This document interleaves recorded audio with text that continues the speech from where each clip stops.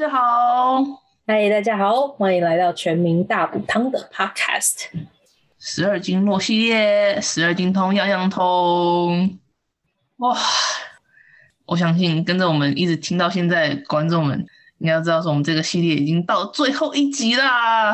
对，没错，今天就是我们的第12集，那12条经络也要暂时画下一个句点。没错，哇，希望这个系列呢对大家有所帮助。然后 ，of course， 我们之后还是会继续推出不同经络系列的内容。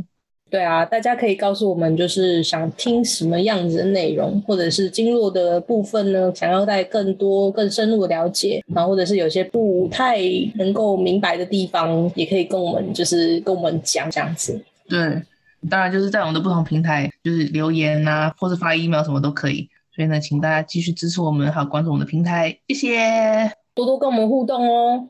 That's right。好啦，那我们就直接进入今天的节目。那我们先，当然 of course 都先 recap 一下上一集，大家是否还记得上一集是哪一条经络吗？上一集是一条很有趣的经络，对，还蛮特别的。所以上一集呢是说到我们的三焦经，那就先讲一下，在中西部分呢，它的这个生理功能呢，它其实是脏腑与脏腑之间内部的一个通道，那也是气的运动还有水液输布功能正常与否，都是在于这个三焦经是否能够通畅。没错。然后再来呢，就是我们三焦经的保养。那么我们的三焦经呢，可以让我们全身的循环及代谢变好。大家要讲到穴位呢，就是有外关穴、池沟穴，还有翳风穴。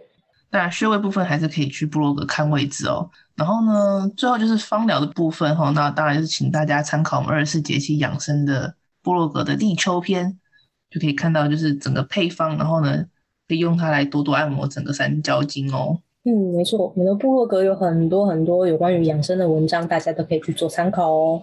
好啦，那正式进入我们最后一条经络，也就是我们的胆经。先来介绍它的中医的生理功能吧。胆呢是我们的奇恒之府之一。那奇恒之府是什么？奇恒之府其实也是一个中医独有的一个概念。没错，真的是这样子，还蛮好玩的。就是想说奇恒还是奇环啊？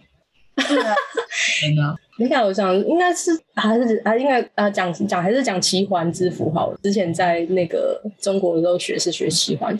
然后好，回到我们的奇环之府吧。那奇环之府包括我们的脑、髓、骨、脉、胆，还有女子包6个脏器。对，总共有6个。所以在形态上呢，它是结尾就是中空与腑相似，但是呢，它的功能上呢，反而跟脏的生理功能又比较类似，就是用来精气的，所以还蛮特别。没错，就是我们会讲到脏腑的时候，我们就讲说那个脏是满而不实，就是用来藏精气，然后腑是实而不满，它是用就是有点像排泄的一个功能这样。然后但是胆就是比较特别，它是奇环之府，但它也是我们的6腑之一，所以它其实就是各有脏腑的特点，它都有。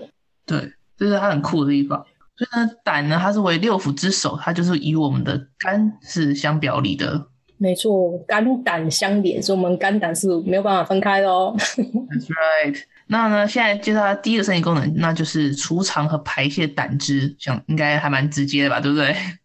对，其实这个就是跟西医的功能就差不多了啦。对。那我们的胆汁是由肝脏形成的，不是胆分泌出来的。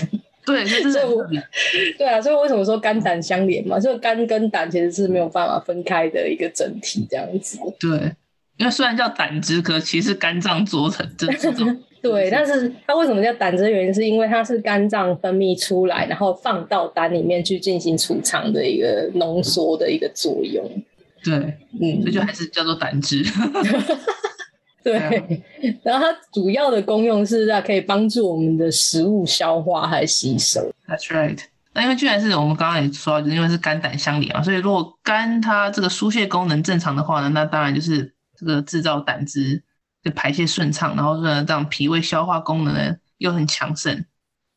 没错，所以就是这些真的是感觉就是所有的五脏六腑它其实都是相辅相成，然后没有办法分开的，然后更不要说是肝跟胆这一个就是不为表里的一个关系，他们就是更是密不可分。因为胆汁呢它其实本身是黄绿色的，然后是苦味的，然后中医里面它其实视为是一个清净的汁液，所以呢它胆就也有一个清净之腑的一个这个名称。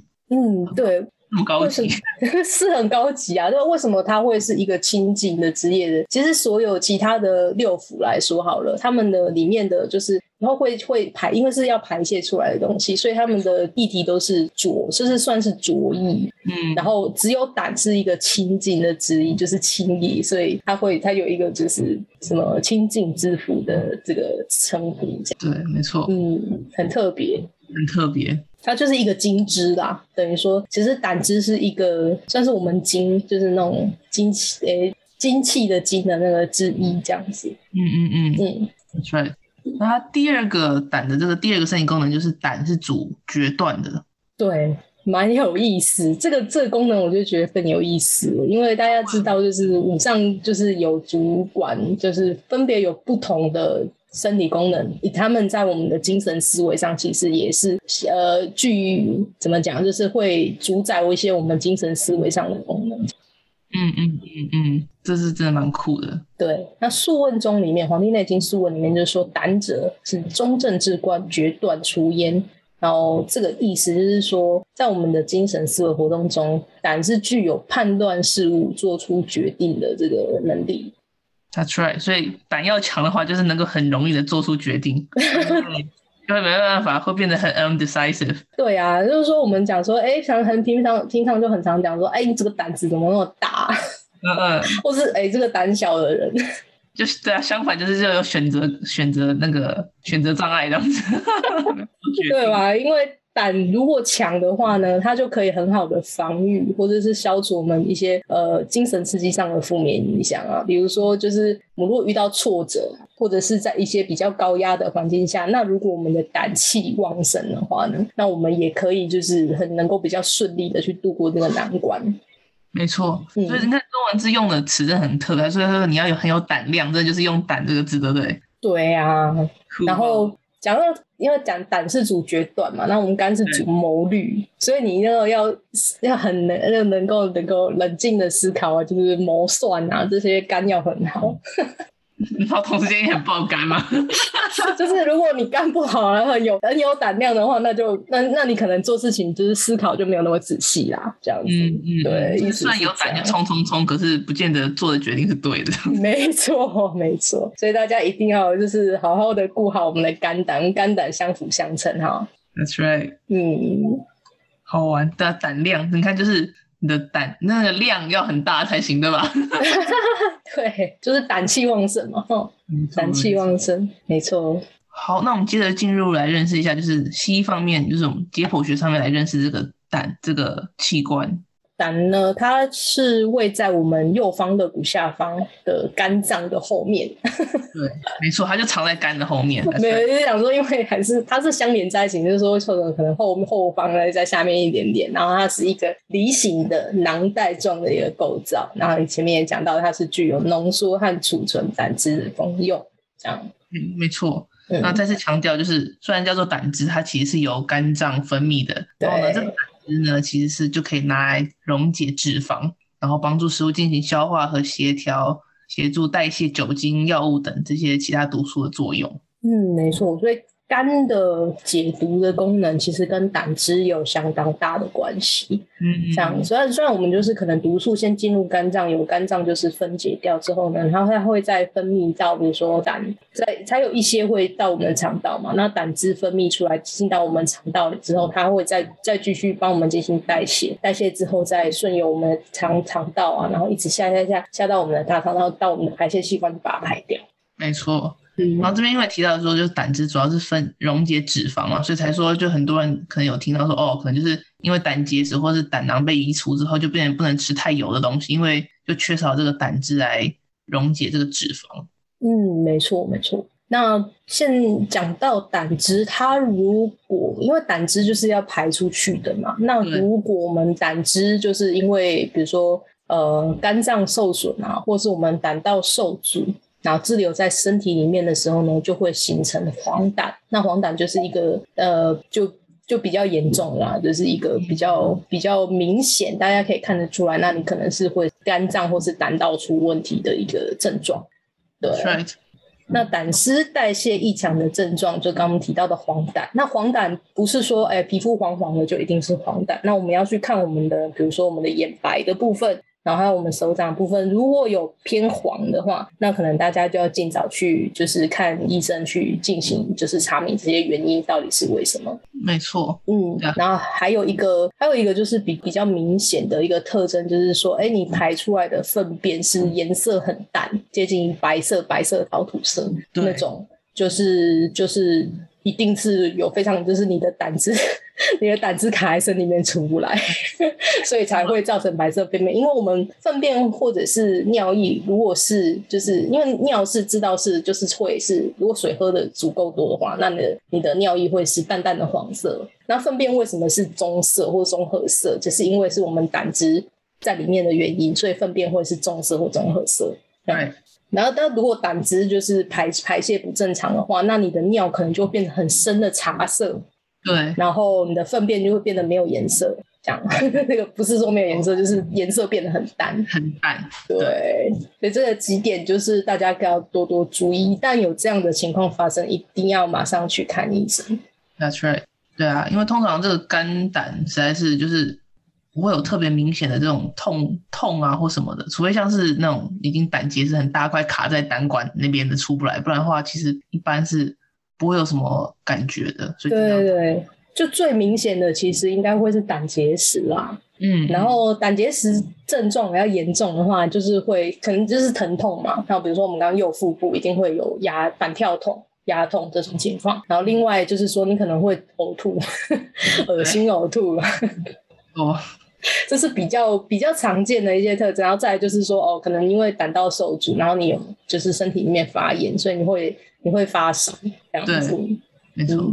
然后胆汁代谢异常其实还有一个有时候会被大家忽略的一个症状，就是说可能会有没有很明显原因的皮肤瘙痒。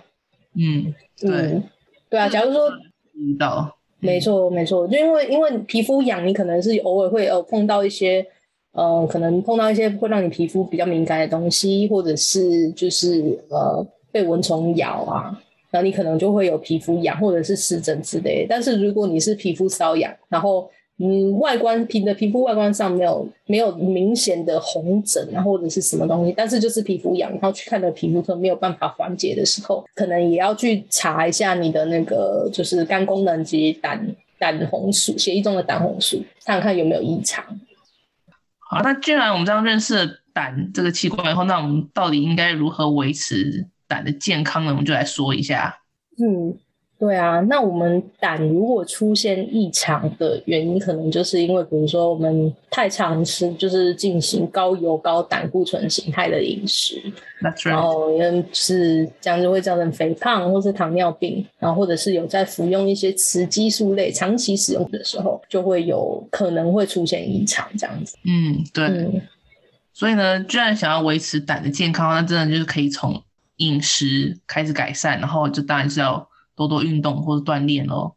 对啊，因为有肥胖原因的话，我们是从改善饮食及运动锻炼就可以就是可以从根本去解决这个危险因子嘛。那改善饮食的话，我们就是要让我们多吃一些新鲜的蔬菜水果，然后一些比较多一点的纤维，然后少一点的油，但也是少糖啊，然后一些重口味的加工食品都要少吃一些。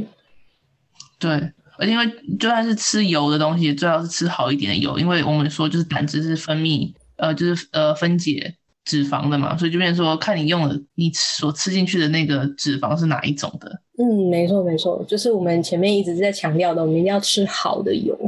对，然后当然因为我们也提到说因为肝胆是相连的嘛，所以当然就是如果好好保护我们的肝脏的话呢，那也是能够起到就是保护好胆是一起的。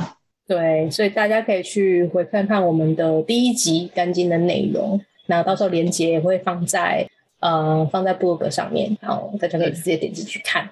That's right。好，那现在进入我们就是胆经的保养，那就是当然是介绍我们的一些穴位咯。胆经其实是一条蛮长的一个真的还蛮长穴道。我的经络啦，胆经是一个很长的一个经络，是蛮膀胱经是最长，那肝经其实也不短。对，它也不短，而且经过很多地方。我在想我要画图的时候要怎么画，糟糕。太长了，因为其他的经都画手、画头、画脚就好，这个是画全身。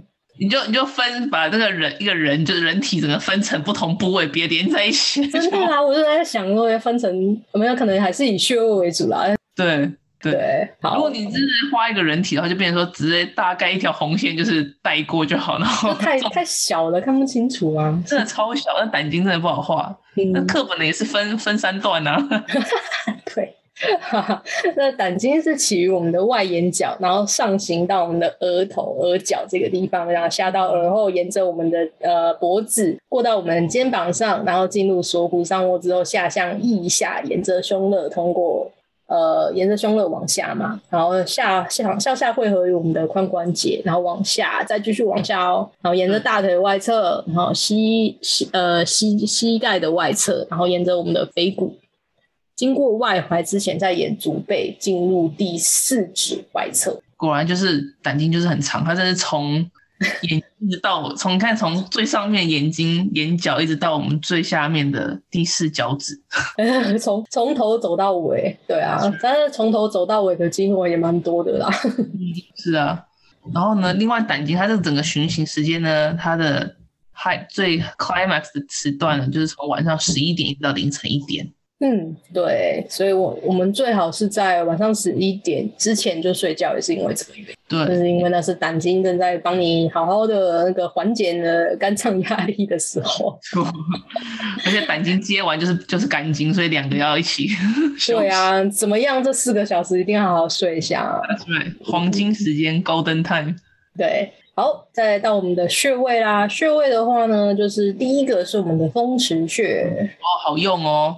没错，风池穴呢位于我们的头的后方，然后枕骨的下面，斜方肌外侧边缘的凹陷处，大家应该都可以摸到啦，就是我们那个脖子两旁2个最凹陷的地方，然后刚好在枕骨下面，所以大概是在有些人会大概在发际线，刚刚好在发际线的位置。对，而且刚好可以就是用你的两只手大拇指去往那个2个穴位这样子按那个凹处。对啊，如果觉得大拇指痛的话，就用我们的那个手指的关节去把它卡住，然后往上去挤。对，如果没有就是按摩工具的话，那就只好就用手。对啊，就是这个取穴的时候，如果微微低头的话，这两个凹陷，就是因为筋会更明显，所以凹陷处会更明显，这样。对，就会摸得到。没错。那这个穴位呢，也风池有风的嘛，所以大家知道这个穴位就可以疏风解表，那清理我们的头面部。对，感冒所以会常用的一个穴位了。对啊，因为你有感冒的时候头胀胀的，然后或者是就是怎么讲，就头痛这些受风引起的，然后你去按这个穴位，当然你一定会非常痛啦，但是痛完之后呢，你就会不会头痛。没错，就先忍一下那一段那个按的时间，可是一放开就是按了之后，就会发现整个就松很多。对，就是这个穴位，因为刚好在我们的颈部，其实颈部的穴位多按摩都会让我们的那个脖子的循环，还有我们的就是头的循环变得更好。没错。风池穴好用。那接着呢，就是我们的带脉穴。带脉穴是一个很少用的穴位。但是按摩的话，它非常的棒。对 ，That's true， 没错 ，That's true。对，就它这个穴位取穴就怎么讲？因为这个穴位比较少用，所以它取穴来说它比较复杂一点点。因为它位于侧腹嘛，是在我们第11肋游离端的下缘，然后平行于我们的肚脐。因为你有时候很难摸到自己的11肋到底在哪里，真的会摸，有时候摸不到。所以啊，简易取穴的话，我们我们把我们的腋下就分成3条线嘛，前缘、后缘跟中间。那它在我们的前缘做一条直线，然后与我们肚脐的水平线拉出来，延伸相交的那个点就是我们的带脉穴。对，这个穴很好按摩，而且女生们应该很高兴，因为可以瘦小腹哦。对对，因为带脉其实它是一条环绕在我们那个就是整个把我们身体圈起来的一个穴位，就是个皮带。对，就皮带那个位置。所以如果能够多按带脉的话呢，就是可能刚刚讲的，因为我们促进我们的腰腹部循环，所以就可以消小腹，然后改善我们的便秘以及腰痛。对啊，对于我们女生的月经的疼痛啊，或者是不同的问题都会很好的改善。对啊，这个穴位虽然不常针，但是自己按摩的话真的是还蛮好的。对啊，很长，人家会叫你说抓带脉。对，就是开始就自己捏啊，反正就是大家就是整个皮带的那一圈的位置其实都可以捏一捏，没有问题的。对啊，因为你手放在那边就开始在捏，差不多了。刚好坐的就是那个位置嘛，就开始自己捏一圈就可以了。对啊，尤其是如果是工作是比较属于久坐，你很需要长时间的坐着的话，那带脉穴或者带脉这一条经络就要常常的去按，然后你的上下循环才会好。对，真的是不错。好，那我们的第3个穴位就是足灵气啊，这个就也很常用了。对，足灵气穴是我最常用、超级常用的，但每个人出来都是会插足灵气，基本款。对，然后足灵气的穴位它就位于足背外侧，然后在我们足第4指关节的后方，然后是小指伸直腱外侧的凹陷处，所以这个穴位要找可能要稍微查一下那个你可能要先看一下它的大略位置啊，就是真的在那个其实我们穴位都是在我们的筋的凹陷啊，然后骨缝啊这些地方，大家我说有一些很凹的地方呢，你可能压一压，其实对你的身体都还蛮好的。对啊，没错，这个位置这个穴位真的蛮好用，所以大家就是我们常常都说，有时候自己泡完足疗或什么洗完澡，就是整个脚按摩一下，所以那边就可以多按摩。对，然后这个穴位它是我们的8脉交汇穴之一，然后通我们带脉，就前面我们讲的带脉穴，我们知道带脉有多重要，所以这个穴位它也可以帮助我们带脉循环，然后在整条胆经上，因为它是已经比较偏在脚上面的穴位，所以它可以整个就是把胆经往下拉，然后有卡住的地方，然后所以它的功效就是祛风泻火嘛，然后这样清利头目，还有那个利我们的胸胁的效果。没错，这个我最常用就是把它拿来扎偏头痛。对，远端取穴这个很好用。大家为什么可能会觉得很奇怪，说我明明头痛，为什么扎我的脚？对，就是头痛，就是因为你的气卡在那个地方下不去，然后下不去上不来，它就会痛。That's right。所以我就用你的远端穴呢，把你的精气然后叫下去。往下拉，对往下拉，那你这个往下拉这么长一段，那你的气自然通了之后，你的头就不会痛了，好好用。没错，当时我们的胸胁胀痛啊，然后胸闷啊、直呕这些都可以用。Right。而且足灵气好用，对啊，而且最重要一点就是它可以帮助我们肝经的循环，因为像之前我们在 Five Bunches 上课的时候。因为我们有2个校区嘛，Santa Cruz 那边有一个校区，对不对？然后他那边有一位老师，也算是恩师，就是让我接触就是能量，就经络能量这一块。他就有讲到说，其实肝经很不喜欢被 push。就我们很常会用什么太冲啊、太冲穴嘛，或行间穴，可能会去扎。但他的道理其实蛮有意思。他就说，其实肝经不是很喜欢被 push， 所以如果能够用足灵气来代替行间或者是太冲啊，或者是行间穴的话，其实也是蛮好的。对，所以如果想要帮助肝经循环的话，除非你真的是你可能走比较紧一点，会想我要开4关就是那个行间跟合谷。对，这样子的，太冲跟合谷才讲错，太冲合谷这样讲错，讲的太顺了，讲行间，就是太冲跟合谷是说我们开4关。那如果你不是真的很必要扎太冲这个穴位的话，足灵气是一个蛮好的一个替代穴位。对啊，刚好肝胆是相连的，所以可以用它。对啊，用它来带，而且足灵气是通带脉嘛，那它把带脉这一圈，就是有时候卡上下卡，就是因为带脉这个地方卡，那你把带脉解开了，其实你上下循环就会变好，就很好。对啊，所以才可以把那整个就是那种胸胀的那种感觉，就整个就是放开了。就像你把它想象说，就是像说，因为是皮带嘛，那带脉就变成说你吃太饱，然后还一直勒在那边的话，那气都就是卡在卡在那个中间，就上下。对啊，就有时候我觉得人还蛮自虐的。就是一定要把自己的腹部卡得很紧。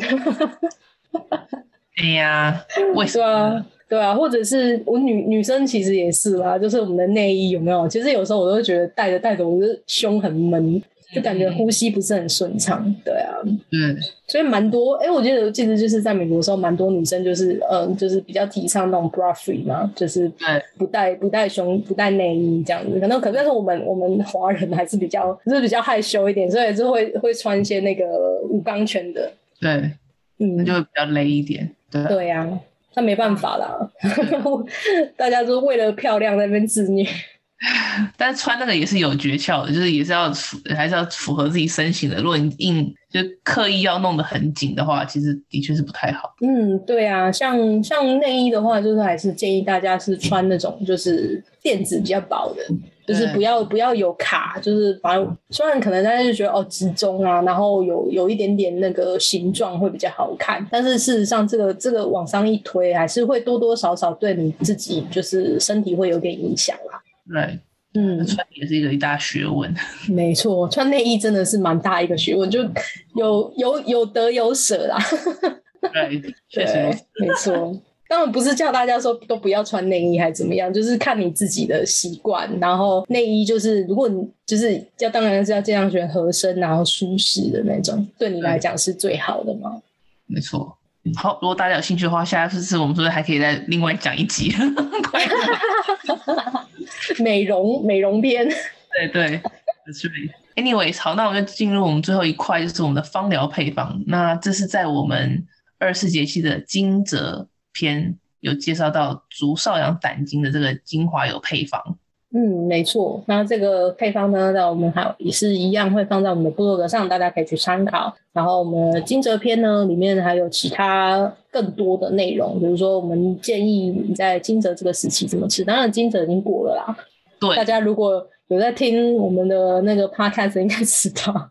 That's right。但是不代表说不能用这个精油配方来按摩胆经，所以 OK 的。没错。对，然后使用方式跟注意事项也会一样放在我们的部落格里面。没错。好啦，哇，就这样子，我们的12经通样样通这个第一段12个经络都讲完喽。今天是我们的最后一集啦，谢谢大家的收听。没错，就是算是一个里程碑。这个经络我们一个月一集也做了1整年啊。对呀，你看大家，我们1个月1集，谢谢你，你跟着我们就是这样子过了1年嘞，1年啦，对啊，对啊，下一次经络就是我们算是12经络部分的第1季，对，就到这边画下一个，就讲句号吗？还是一个还是一个惊叹号？那个点点点的那个3个点有名字吗？To be continued。对啊，待续，对。太好玩了，对。那有关于12经络的内容呢，就是大家可以如果有更想要回顾之前的经络内容，可以就是去重复去回去听我们的那个 podcast 或我们的部落格里面都有。That's right。那再次谢谢大家，然后呢，请关注我们另外一个系列，就是我们的与自然对话24节气。那我们会每个月会出2集，跟着节气一起走。没错，那这个内容除了我们会稍微聊到就是24节气的一些就是气候的特征啊，然后还有它对我们的身体会有怎么样的影响，而且就是家政有点2周的运势预测。没错，对，我们就身心灵全 cover 这样子。没错，对啊，那希望大家多多支持，然后在平台上多给我们留言，然后跟我们点赞，跟我们多跟我们互动。对，希望跟大家互动。那就先这样咯，谢谢大家的收听，我们下次别的系列见咯，拜拜。拜拜。